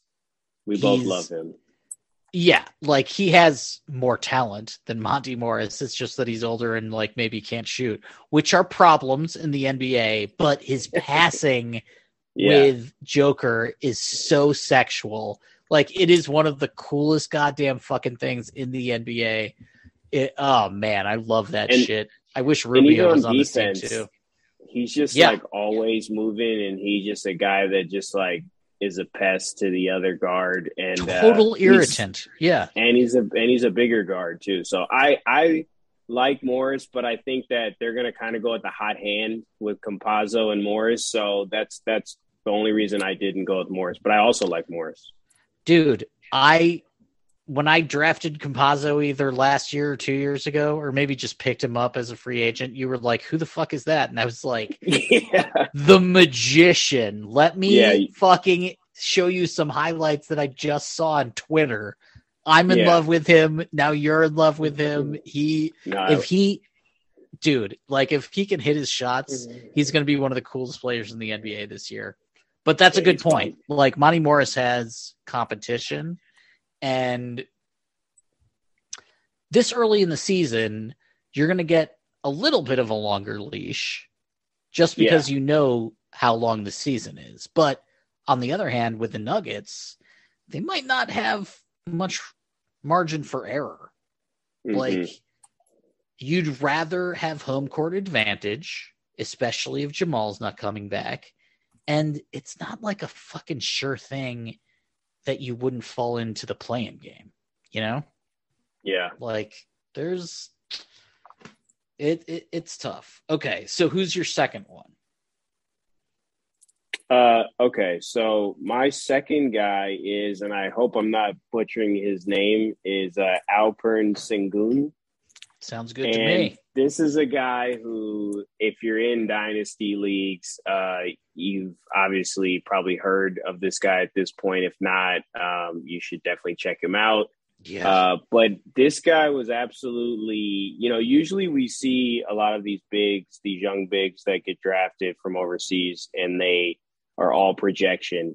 But not this guy. This guy was absolutely dominant in Turkey last year, and he came over and he's picked up where he left off in the summer league and in the preseason. And this guy looks like he could be a double-double, and he's on Houston. And winning the fantasy championship last season was partially to do with the guys I had on my team going into the playoffs, but partially it had to do with just picking up guys on Houston. Because, sure, Kenyon Martin Jr. and Kelly Olynyk and, Houston just gave the green light. Totally. So I think it's going to be the same situation this year. They are not going to ridicule any of their players for taking shots. It's going to be green light for Jalen Green and for Porter. And I think Sengun's going to be, he could end up being the third or fourth, option on this team, and he's going to be able to, definitely get a healthy share of rebounds too. He's a guy that I like. He's a rookie, so you always have that upside whenever you pick up a rookie, and he's only owned in probably I think about 18 or 19% of leagues right now. Like Houston and OKC are similar to me in terms of like, they don't actually give a shit about how many games they win. They just want to make sure that they're giving their players the minutes they deserve. Mm-hmm. And they're like getting better. Like you're developing. That's what they care about this year. And with Houston, Sengun is an old school center. Like this motherfucker isn't going to shoot threes. He's like dancing in the paint. He's all about footwork. He's been going up. By the way, like these Europeans, it's like Luka. Like these motherfuckers were going up against guys with families. You know what I'm talking about? It's like he's been playing 32-year-olds. Yeah. Like, and Turkey has a real league with real players. There's absolutely there's real reason to believe that Sengun. Now again, this is a tall ass fucking dude with all of the caveats with injury that goes along with that. But like this guy seems to own the paint.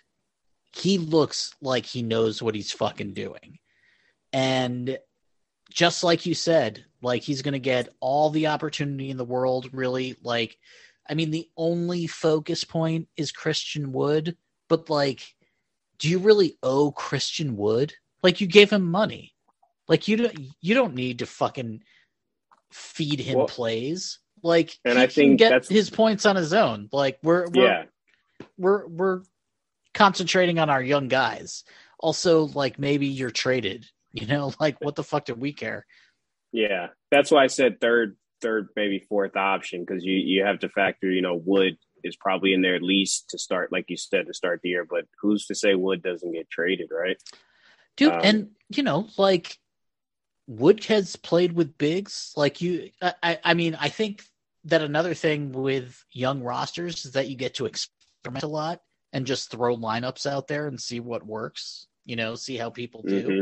And, like, in Cleveland, they're going to play Mobley at the 3 with Jared Allen at the 5 and the finisher at the 4. Like they're going to do that. Yeah. Well, I thought that maybe they were putting the finisher at the 3, but yeah, same difference, right? Right. And then two undersized guards. That fucking team is going to be so silly this year, dude. Oh my God. that was one of the teams that I absolutely can't stand. It's like, we've got two undersized guards. that are a problem on defense. How do we fix that? Let's play a bunch of power forwards out of position. Absolutely right, and give them a lot of money. Let's give every single fucking one of them a lot of money. Like, let's put Lauri Markkanen and Kevin Love. Yeah, neither of them can play defense, and they're not even really that good at threes. Like, they're good, but it's not like, oh my god, they're not Sadiq Bays. You know what I'm saying? That they are not. So who's your second guy? Okay, just one more thing for Houston is that I really felt bad for the coach last year because of the Harden thing, and like the whole season was basically like sabotaged. And that just sucks on an individual level for a coach that isn't established. Like, that was his first head coaching job. And now this year it's sort of like, okay, cool, this is my team and I sort of get to do what I want with it. And like, there's no expectations and I can really coach them up and I can like really be creative and maybe help these players discover things about themselves that they didn't know they could do. And I always really appreciate those coaches because they're the ones who sort of unlock the talent. And maybe they're not the best, play callers, maybe they're not the best playoff coaches, but they're the ones that help get the players to where they should be. Yeah, for sure. They're like the blue collar coaches. Yeah. The Stan Vans of the world. Yeah. I mean, like, Stan Van has been, the Pelicans' job was stupid from day one. And like, everyone knew that. Like, everyone said that. It was ridiculous. Why are you fucking doing something like that? It's like every job those coaches get, everyone knows that they're going to eventually get fired, but that doesn't mean that they can't do a good job, right? Like, they can still do a good job and get fired 4 years later. Dude, and Bruce Brown was the example where it's like, okay, they kept him 3 years too long. Like, your job is to lose and help develop our young players. Like, you worked for the Spurs, you know how to do that, and he does. And he did develop the young players. Yep. It's just that, like, he's not the best at X's and O's and wasn't the best, he's not popping the playoffs. And, like, Doc, is he? I don't know. Is he? That's another topic for another day. Yeah. Okay, so I could go on about that. Dude, like, but it's sort of like the Bill James thing with errors where it's like you have to be able to get to the ball in order to make an error. And like, Doc gets you to the playoffs. Like, he gets you to the playoffs. I mean, they fuck up when they get there, but getting to the playoffs is important. Okay, so my second player, we already mentioned Blake. I would like to just say that Devin Vassell, I'm going to do it. Devin Vassell on the Spurs, who is not starting for them. I'm still in love with him. I think he could end up being the best player on that team. Whoa. The Spurs in general are underwhelming, but have the power of a wave where they can just like swarm you. Like, everyone's arms are 7 feet long, and like, not everyone is shooting 37% from three, but a bunch of people are shooting like 35 or 34. And that's a team that doesn't seem like it's a trade away from being dangerous, but I actually think that they are. Like, everyone sort of feels like, okay, well, they'll get rid of Derek White or they'll get rid of DeJounte. But what if they traded for somebody? Like, there were some rumors about trying to get Ben. That's interesting. Like, there's reason to believe that the Spurs don't like the idea that everyone's being like, oh, yeah, well, you need to be bad for a few years. Like, they signed DeMar DeRozan. They signed LaMarcus Aldridge. Like, they tried to win. I think that they're not really a team that trades, but this could be a year where they do, because there could be opportunities. And, like, is anyone on their team untouchable? I don't think so. No, and I think they have a lot of guys who are kind of thought of as in the same kind of breadth as far as like age, talent, where they are in the developmental curve, right? They've got DeJounte Murray, Derek White, Lonnie Walker, Devin Vassell, Bryn Forbes, and then they've got veterans now. Bryn Forbes, who has a ring, by the way, because he was on the Bucks. Yep, and Keldon Johnson. And then they've got the veterans, Doug McDermott, Thad Young, and then this year finally Jakob Poeltl gets the full-time job at the 5. Dude, and like Thad Young, like I know a bunch of Bulls fans who are like, well, I'd rather have Thad Young than DeChosen. DeChosen doesn't play defense and he can't shoot threes. And like, he's not going to be asked to be like a distributor like he was in San Antonio. Like, that was a real downgrade. They lost, like, Thad Young could work on any team. He is a really good basketball player. Yeah, I don't. The Bulls, that's another topic. That roster construction. I mean, I'm glad, like, good for them for getting Lonzo, because I just think he's great. Love the Lonzo signing.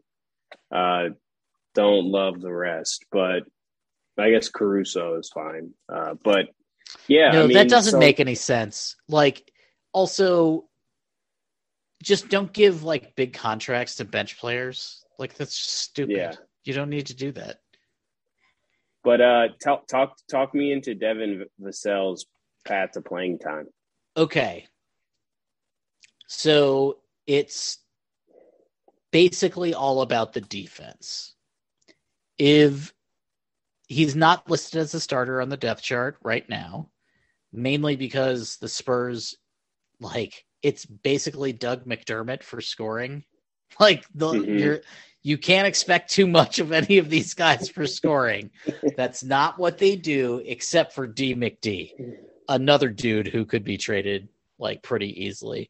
But Vassell's impact as a defender, I think, could work in tandem with DeJounte Murray better than Derek White. I think Derek White is maybe better as a sixth man. Like, come off the bench, provide a little bit of a jolt. Vassell and DeJounte together is insane with the defense. It's just insane. And I think that's a pretty good recipe to start out a young NBA career. Like, you're on a team that has developed players who didn't have shots before they got there. Like, you know that's true. They helped make Kawhi. And everybody's hoping for the next Kawhi, and everyone thinks that they can do it. But the Spurs are the only team who are like, yeah, we did it. Mm-hmm. So, and he left, but still, it's I don't think that there's any reason to believe that the coaching and development acumen in San Antonio has gotten worse. I just don't think that they've been as lucky with getting players as they used to be. Yeah. Well, and it's gotten more competitive, right? And they spent, like, value on getting DeMar and LMA. Yep. And then LMA retired for health reasons, and now he plays for the Nets. Pretty nice. Okay, who's your third player? All right, my third player is kind of a temp fill-in, but a guy who's shown that when he gets the opportunity, he can do a pretty good job, and that's Daniel Gafford. So Thomas Bryant is penciled in to be the starter in Washington at the 5, but he's injured, and he looks like he's going to be out for – I think he might be out for a month. So during that time, Gafford's going to get the start. And, last year when Gafford started, he was a pretty consistent double-double. I mean, he was a guy who it wasn't flashy, but he was a guy who was going to flirt with the double-double pretty much any night he got 25 minutes. So that's a guy like as a guy who could give you, some really good production for, however long Bryant's out. It may be even longer. Gafford's only 23 years old, and who's to say that he couldn't potentially challenge Bryant, who's had injury concern, for the last couple of years. So I like Gafford. He's owned in, I think, about 12, maybe 14% of ESPN leagues. So yeah, not sexy, but dude, you'll like it in the points, rebounds, and if your league counts doubles, you'll definitely like it. And I liked how he played with Beal.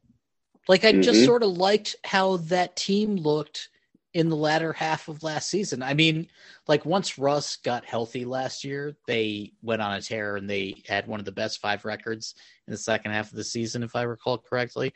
But, these new look Wizards are pretty interesting. Like I like Gafford. I like Thomas Bryant. I don't really like Montrez on this team. I don't either. Spencer Dinwiddie, former Piston. Kentavious Caldwell-Pope, former Piston. Kuzma.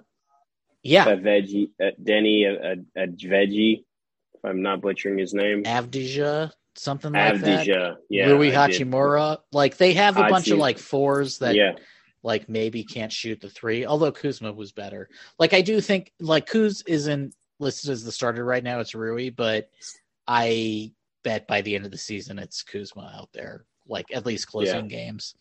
I like those guys around Brad a lot more. It's not a terrible team, dude. It's not. Like, this is actually was one of the teams that I liked. Yeah, it's complementary is what it is. It's like Brad is our dude. Everybody else can do things that sort of help him do his thing. We don't really give a shit about any of these guys to the point like where we wouldn't trade them for something just a little bit better. It's also a team with a little bit of spunk, KCP has chips and is a good defender, a good 3-and-D guy. Spencer Dinwiddie is trying to sell options off his own body. I love the mayor. I've always loved the mayor. He's great. They have young dudes and they have Kuz and Brad Beal, it seems like all indications he doesn't want to go anywhere. So they've got him locked in. So there were all these trade rumors about and they have the Latvian laser, right? Yeah, they have Davis Bertans. I forgot about him. They have who they gave $80 million over 4 years, I think. Like, they're going to be playing him. They have to. They gave him too much money. That's another guy. Like, I don't know what percentage of leagues he's owned in, but I always guarantee you it's less than 20. Yeah, he's my third dude. Sure, why not? There's no fucking way he's owned it over that because he's like not even like the backup. But like, I bet he gets a bunch of fucking play. He's a guy that'll always out produce. Okay, wherever you pick him up. This is a team that has less talent overall, I think, than the Knicks. But I do sort of feel like maybe this team is better than the Knicks.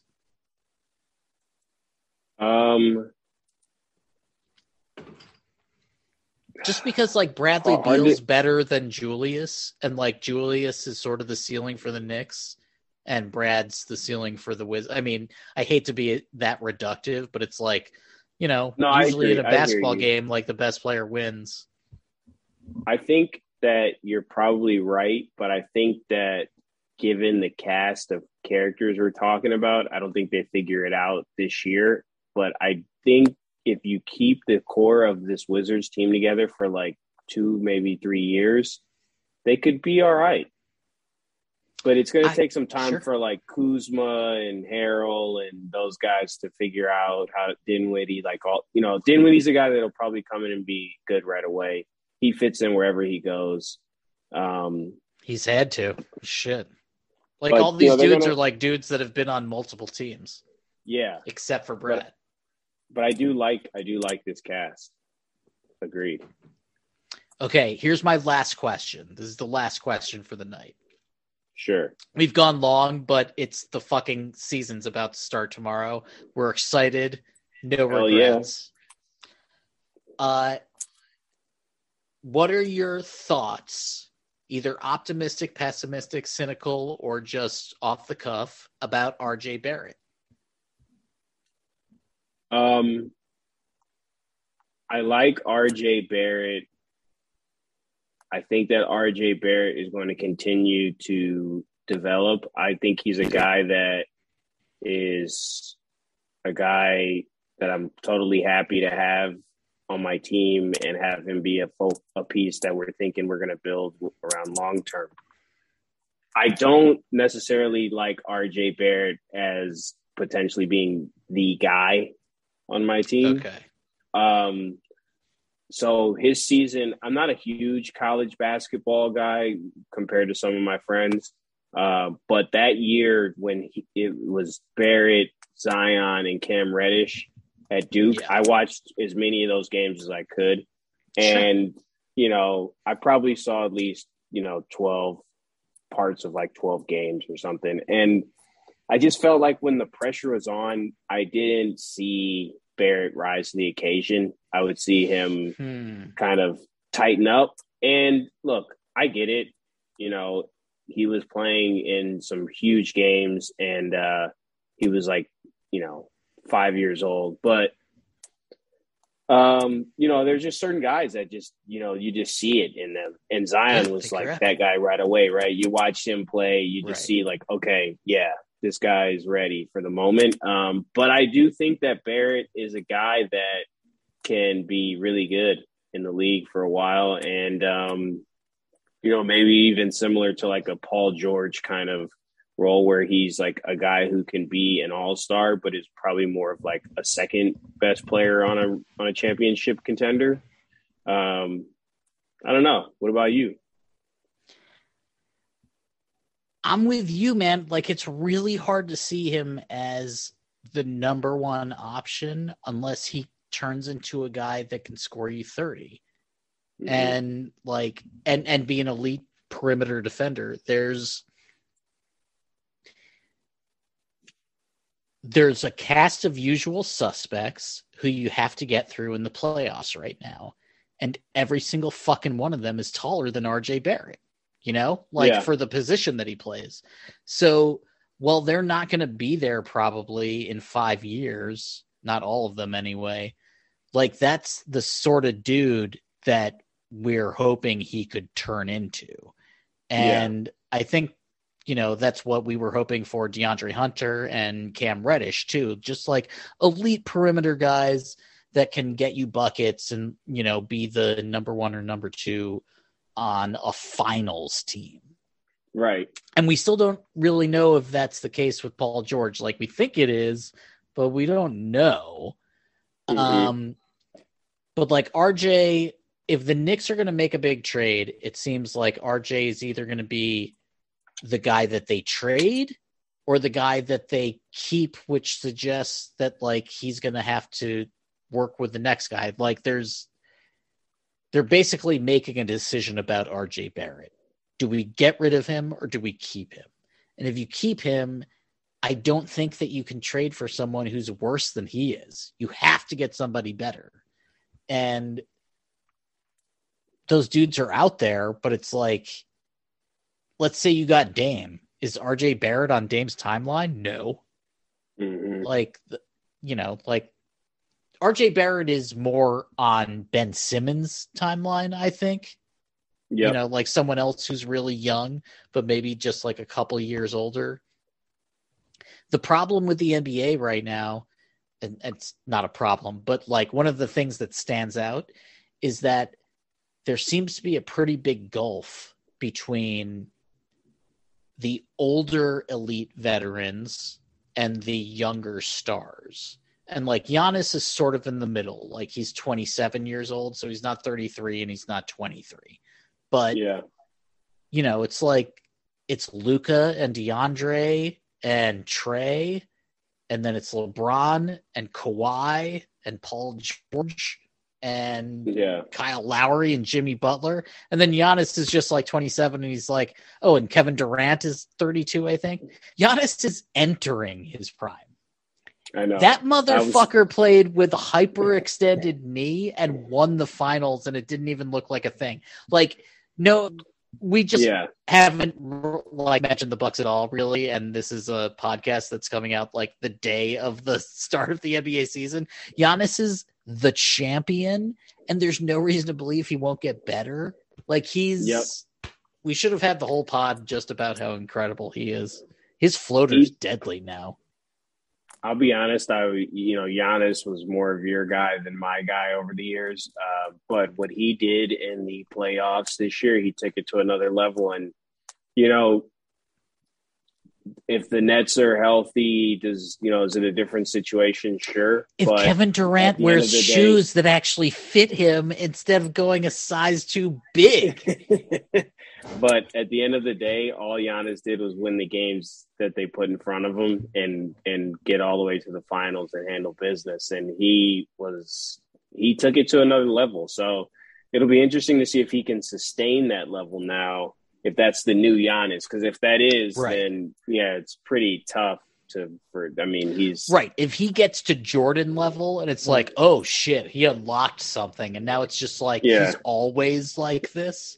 That's a big fucking problem for which is everyone in the NBA, for sure. His game is still really raw. I mean, if you think about it, it's like, all the superstars, they eventually go and like spend the summer with like Hakeem Olajuwon and like learn a post game.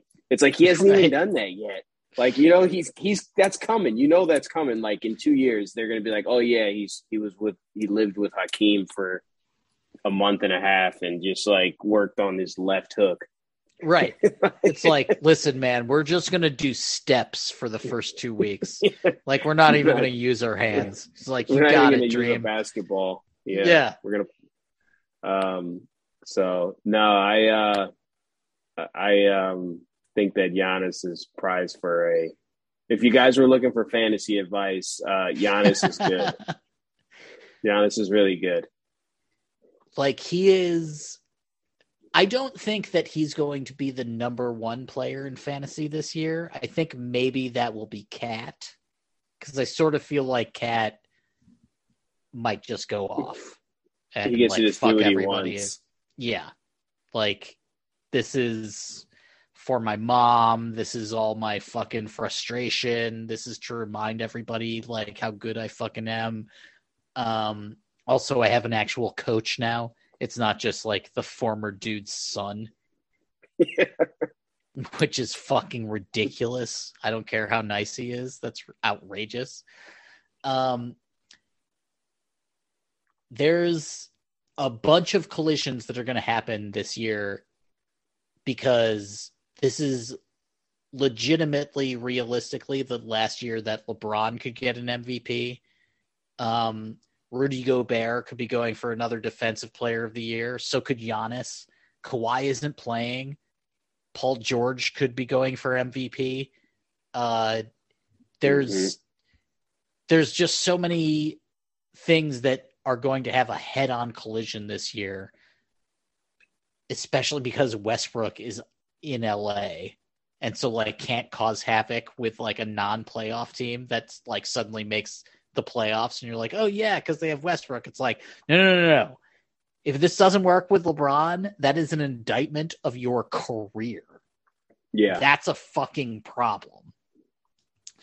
And it's just, like we haven't seen the NBA look this good in a while. There's only 4 teams that are legitimately tanking. And everybody else like has a pretty good shot at making a play-in game. Who do you think's the worst team in the NBA?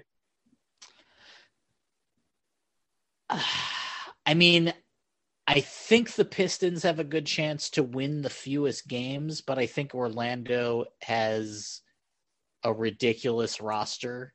Like, why they just... Yeah, I think Orlando is the worst team by far. I like the Pistons a lot more than I like Orlando. And, like, the Thunder, like, at least have, like, more talent. Like, SGA is leaps and bounds better than anybody on Orlando. Like, unless, Jalen pops. But, like, Orlando could be really, really bad. Like, is Wendell Carter Jr. good? We thought. He's another guy that just hasn't really gotten better since his rookie year. Yeah, he's like so passive, and you're like, why are you fucking hurt somebody? Like, get in their face. And They Between always Carter have and centers. Bamba together, they can be Mo Bamba contract year, and I fucking bet you like he averages a double-double, and they give him money, and he's never good again. I fucking bet you that. Are you putting that? Are you calling that right now? A good season out of Bamba? Oh well, good season means double-double. Yeah, I'm calling that. Mo Bamba gets a double-double. Same thing with Valanciunas. Like Valanciunas is going to have a good season, and he's never going to be as good again. I love Valanciunas for this year. I'm not sure about Mo Bamba, but I like the aggressive call. I like that team is so fun. They re-signed Fultz. You know, like there's just to be their fifth point guard. And I do like Cole Anthony. Like I think he's sort of a fun player. Too. But like this whole team is all about Jalen. Like fuck everybody else, right? You don't care about anybody else I guess Jonathan Isaac, but who knows when he's coming back. Yeah. Like Jalen, both of the Jalens could be special. Like I really like that they went high in the drafts. I think both those guys are going to be pretty solid NBA players. Both of the rookie Jalens. Mm-hmm. Jalen, well, yeah, but there's three. There's the other Jalen as well. Johnson, I think. Oh, yeah. Jalen Johnson. Dude, go blue, by the way. Fucking Jalen. Oh, you're the best. Everyone's Jalen now. That's absolutely phenomenal. There's multiple Jalens in each draft class. Dude, where are all the Juwans, though? Fuck, man. Juwan's getting Michigan to the fucking goddamn finals this year. He's going to be in the title game. He's all happy. Yeah. I'm so happy for him. Yeah. All right, man. Well, this was the end of our inaugural episode. I hope everybody enjoyed it. We went long, but it's the start of the season, and we had to get some shit off our chests. We will hopefully go ahead. Sorry. I just said we couldn't help ourselves. Yeah. And that's going to be the way it is all season. So, check back next week and maybe we'll even have a name going forward. We'll see how it goes. Anybody have any suggestions? Holler at us on faketeams.com. Enjoy the first week of NBA basketball. It starts on Tuesday night with Bucks and Nets and Lakers and Warriors, and those are two fucking great games. That's a great way to start the season. They got it right. The NBA got it right. They absolutely did. Night. Dude, and it's funny because Kai played with LeBron and he's on the Nets and he won't be playing in either of those games. Whoops. Anyway, have a good week, y'all. Take care, guys.